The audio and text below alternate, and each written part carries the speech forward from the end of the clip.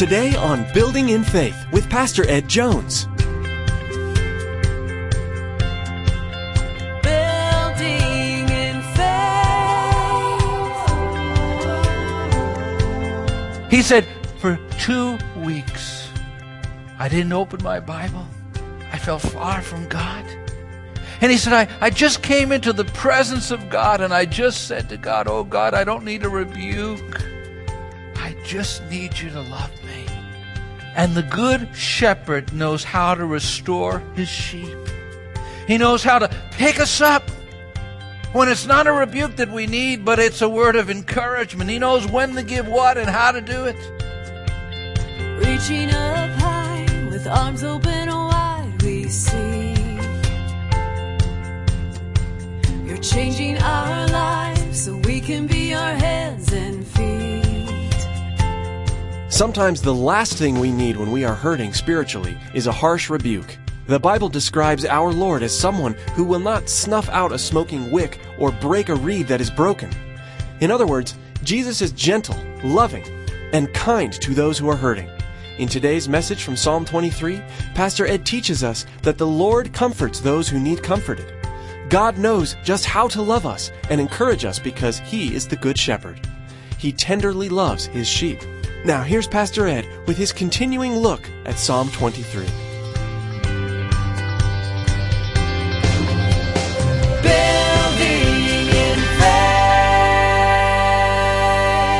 Keller, in his book on the 23rd Psalm, takes this verse and talks about sheep when they're cast.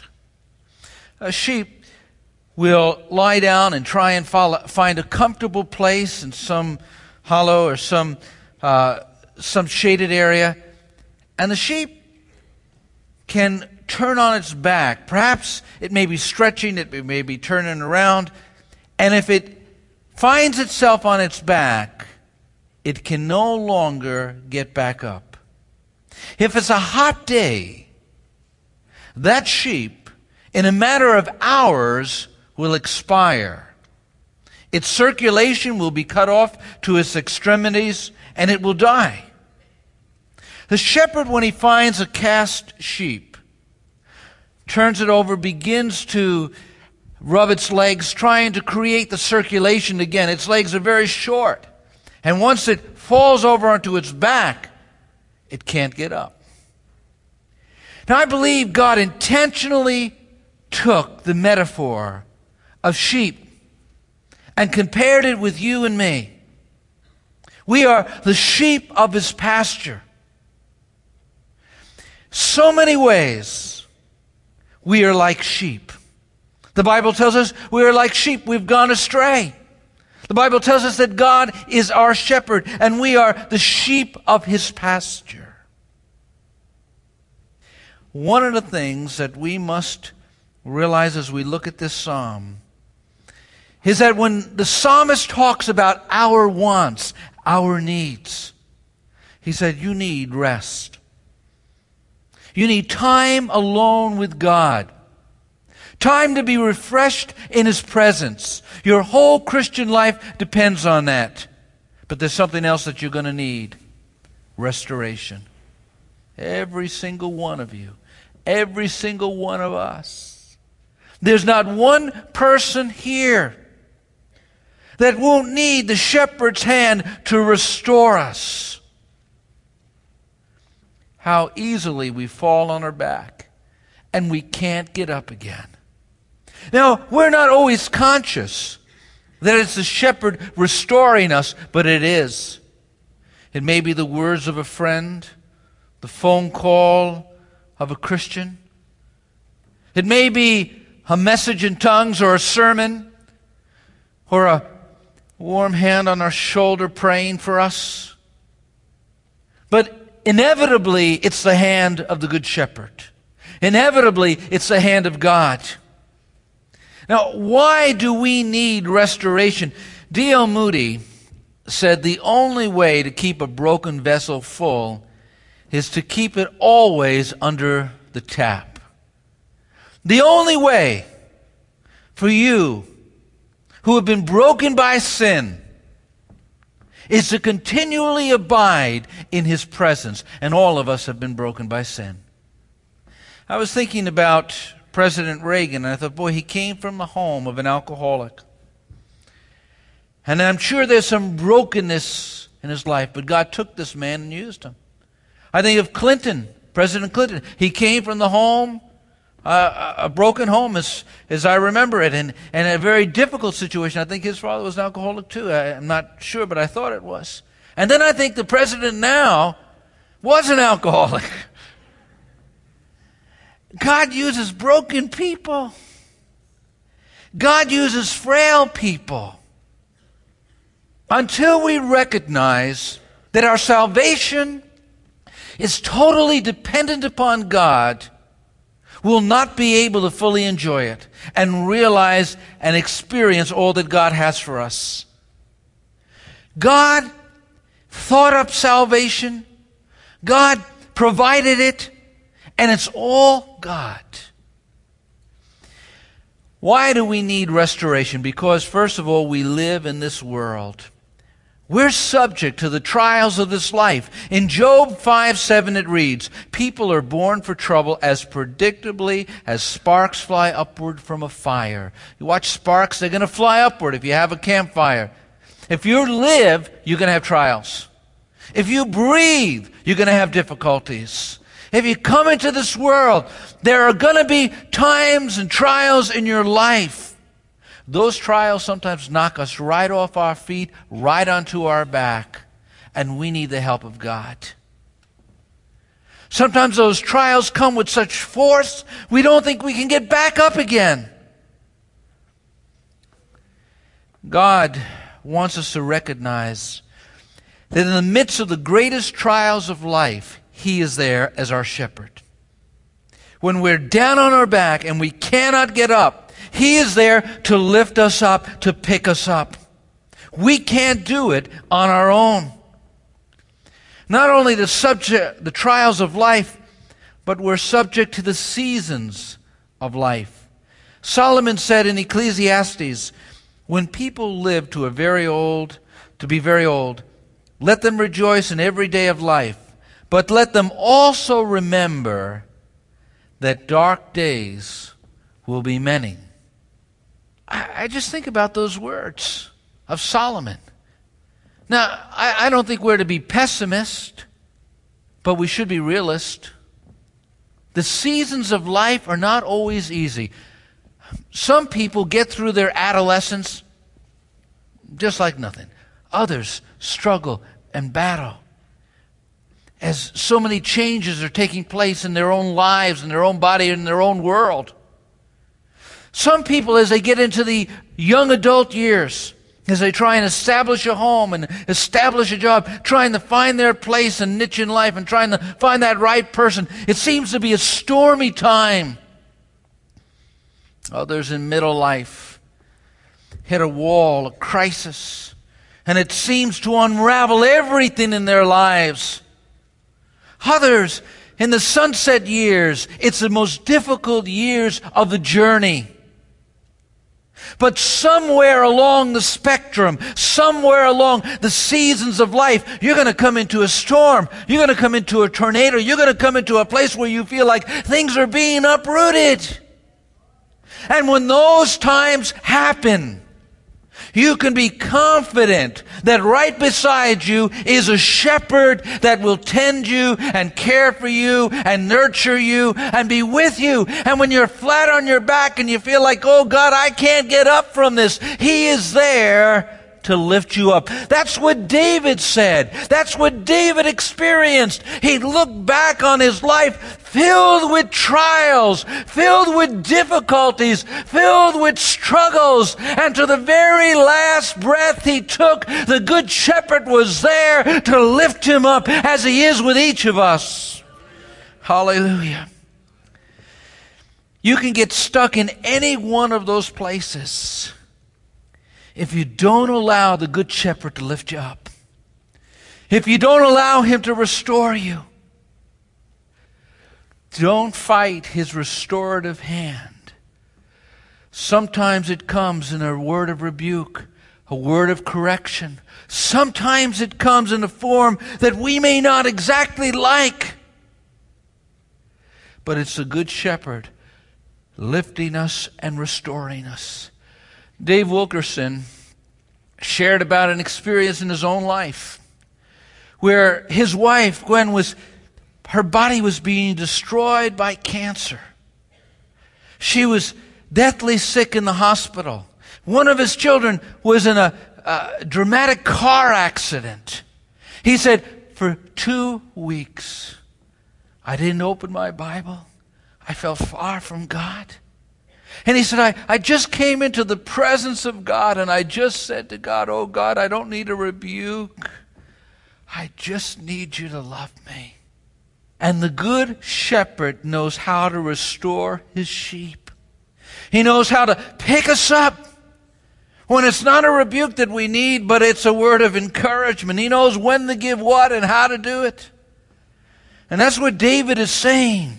Not only because we're subject to the seasons of life, but we're also subject to our old life. Listen to the cries of the great apostle Paul from Romans 7:24. Oh, what a miserable person I am! Who will free me from this life that is dominated by sin? Until you leave this world and go to the world to come, you will have to contend with a sinful nature. I wish it wasn't so. I wish Wesleyan theology were correct, where he believed in total eradication of sin. But I haven't seen that in life, and I haven't seen it in the pastorate. There's an old nature that we have to constantly die to daily, constantly crucify. And we have to recognize that there's this remarkable aptitude we have to wander from God. You know what, sheep? They have a remarkable aptitude to wander, to get lost. Sheep will not find their way around the block. They'll just get lost. They'll wander off. They cannot take care of themselves. There's not one single Christian in this church that can take care of themselves. You need a shepherd. You need the Lord Jesus Christ, and He offers to you His presence and His help. And when we live in conscious dependency upon God, we could live triumphantly, victoriously, with great assurance that He's there. But that life has to be lived in utter dependence. Sometimes we're conscious of our wanderings. We purposely disobey God. We purposely do what we want. Other times, we're not even conscious that our heart has grown cold and indifferent.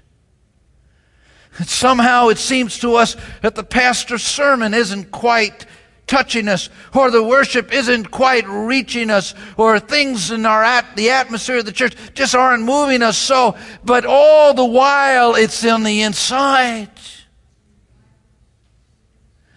You know, I've had people come into the church at times, and remarkable the difference in response to a service. Some with tears in their eyes saying, oh, God met me, I felt His presence, He was here. Other people say, oh, I didn't get anything out of that service. Well, whose fault? See, the shepherd is there to work in our hearts, and He'll change that cold heart to a hot heart if we're willing. We sometimes don't realize that we've become cold and indifferent and critical, and somehow we have lost that communion with God.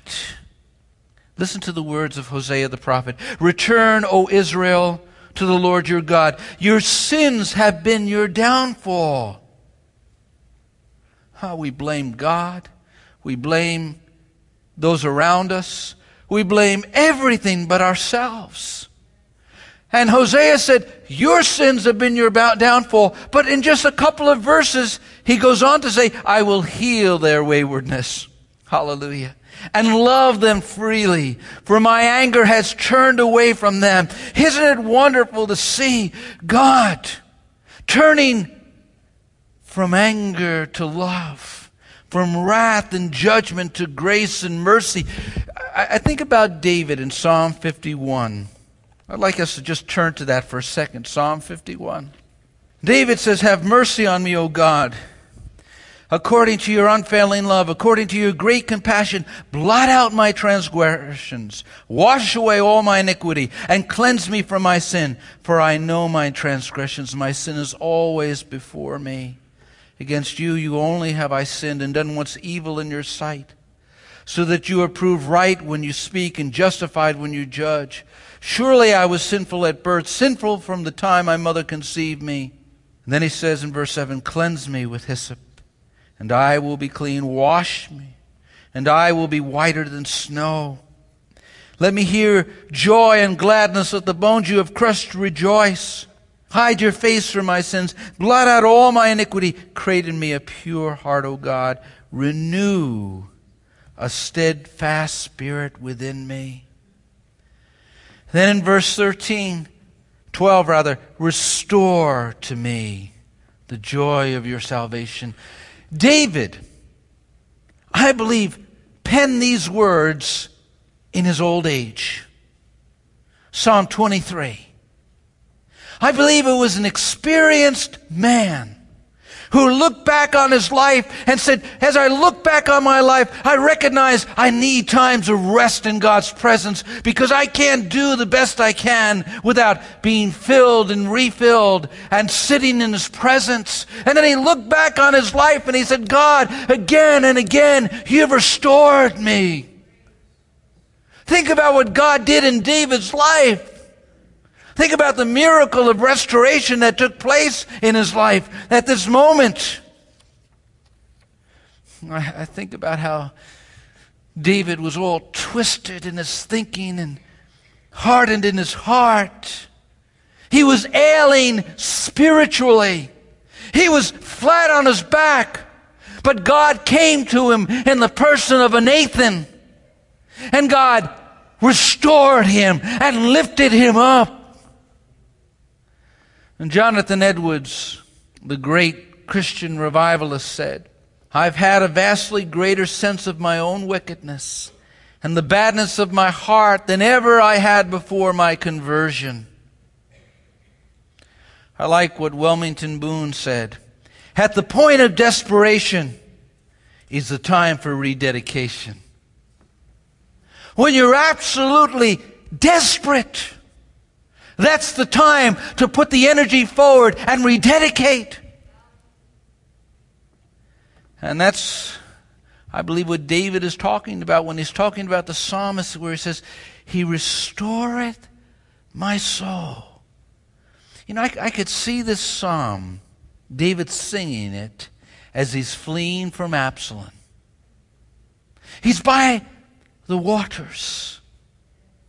And old friends of David, who still were loyal to David, come and they gather around him and they bring gifts of food and sumptuous meals for the men and him to eat. And the enemy is on the other side. And he said, "Lord, you prepare a table for me in the presence of mine enemies." David was walking, as it were, through that valley of the shadow of death as he was going to war with his own son. And he could know that God was there to comfort and help him. Some said, "God's finished with you, David." Did the devil ever whisper that in your ears? Did the adversary ever come and say, "It's all over for you"? David sang that song, "He restoreth my soul. He restoreth my soul." Don't give the credit to pastors. Don't give the credit to the deacons. Don't give the credit to the preachers. Give the credit where it belongs to Jesus Christ, your good shepherd. He's the one who's kept you all these days. He's the one who kept you all your ways. And David said, "He restoreth my soul." Oh, my second point. Because we belong to the world to come, we need restoration. He restores my soul. He restores my soul can be translated, He revives my life God put brand new aspirations in your heart, brand new desires in your life when you came and accepted Him. Those desires have created a lot of problems for you. In Jeremiah 24:7 it reads, I will give them hearts that will recognize me as the Lord. They will be my people and I'll be their God, for they'll return to me wholeheartedly. You know why it gives you problems? Because you have new goals in your life. Your goal is to be like Jesus Christ. And when somehow you come short of that goal, man, you get discouraged. You have new aspirations in your life, aspirations to serve and to do the will of God. Before you were born again, you couldn't care less. You have aspirations now to please Him and to live a holy and a godly life. Things you never thought about before you were saved. Didn't bother you. Now they bother you. You're troubled in your spirit when you grieve God's Spirit because you're so connected to God. That's a sign that you're a son of God, a daughter of God. And because sometimes the enemy jumps on the back of that, the accuser of the brethren shouts down in your mind and heart and spirit to cripple you and accuse you. You need the shepherd to come and restore you. He tells you, I love you just because I love you, not because you've earned it. If God loved you before you were saved, He certainly loves you after you were saved. If God did all He did to orchestrate your salvation, He's not going to let you go now. We've been given a cross to bear. And because we're called to follow Jesus Christ and carry that cross, the Christian life becomes difficult. Living in this world is difficult. The world is not carrying a cross on their shoulders. They're not running as we are after Christ. Not only do we have heavenly aspirations, but we also have been given a new sensitivity. In John 10:4 it reads, when He has brought out all His own, He goeth on ahead of them. His sheep follow Him because they know His voice.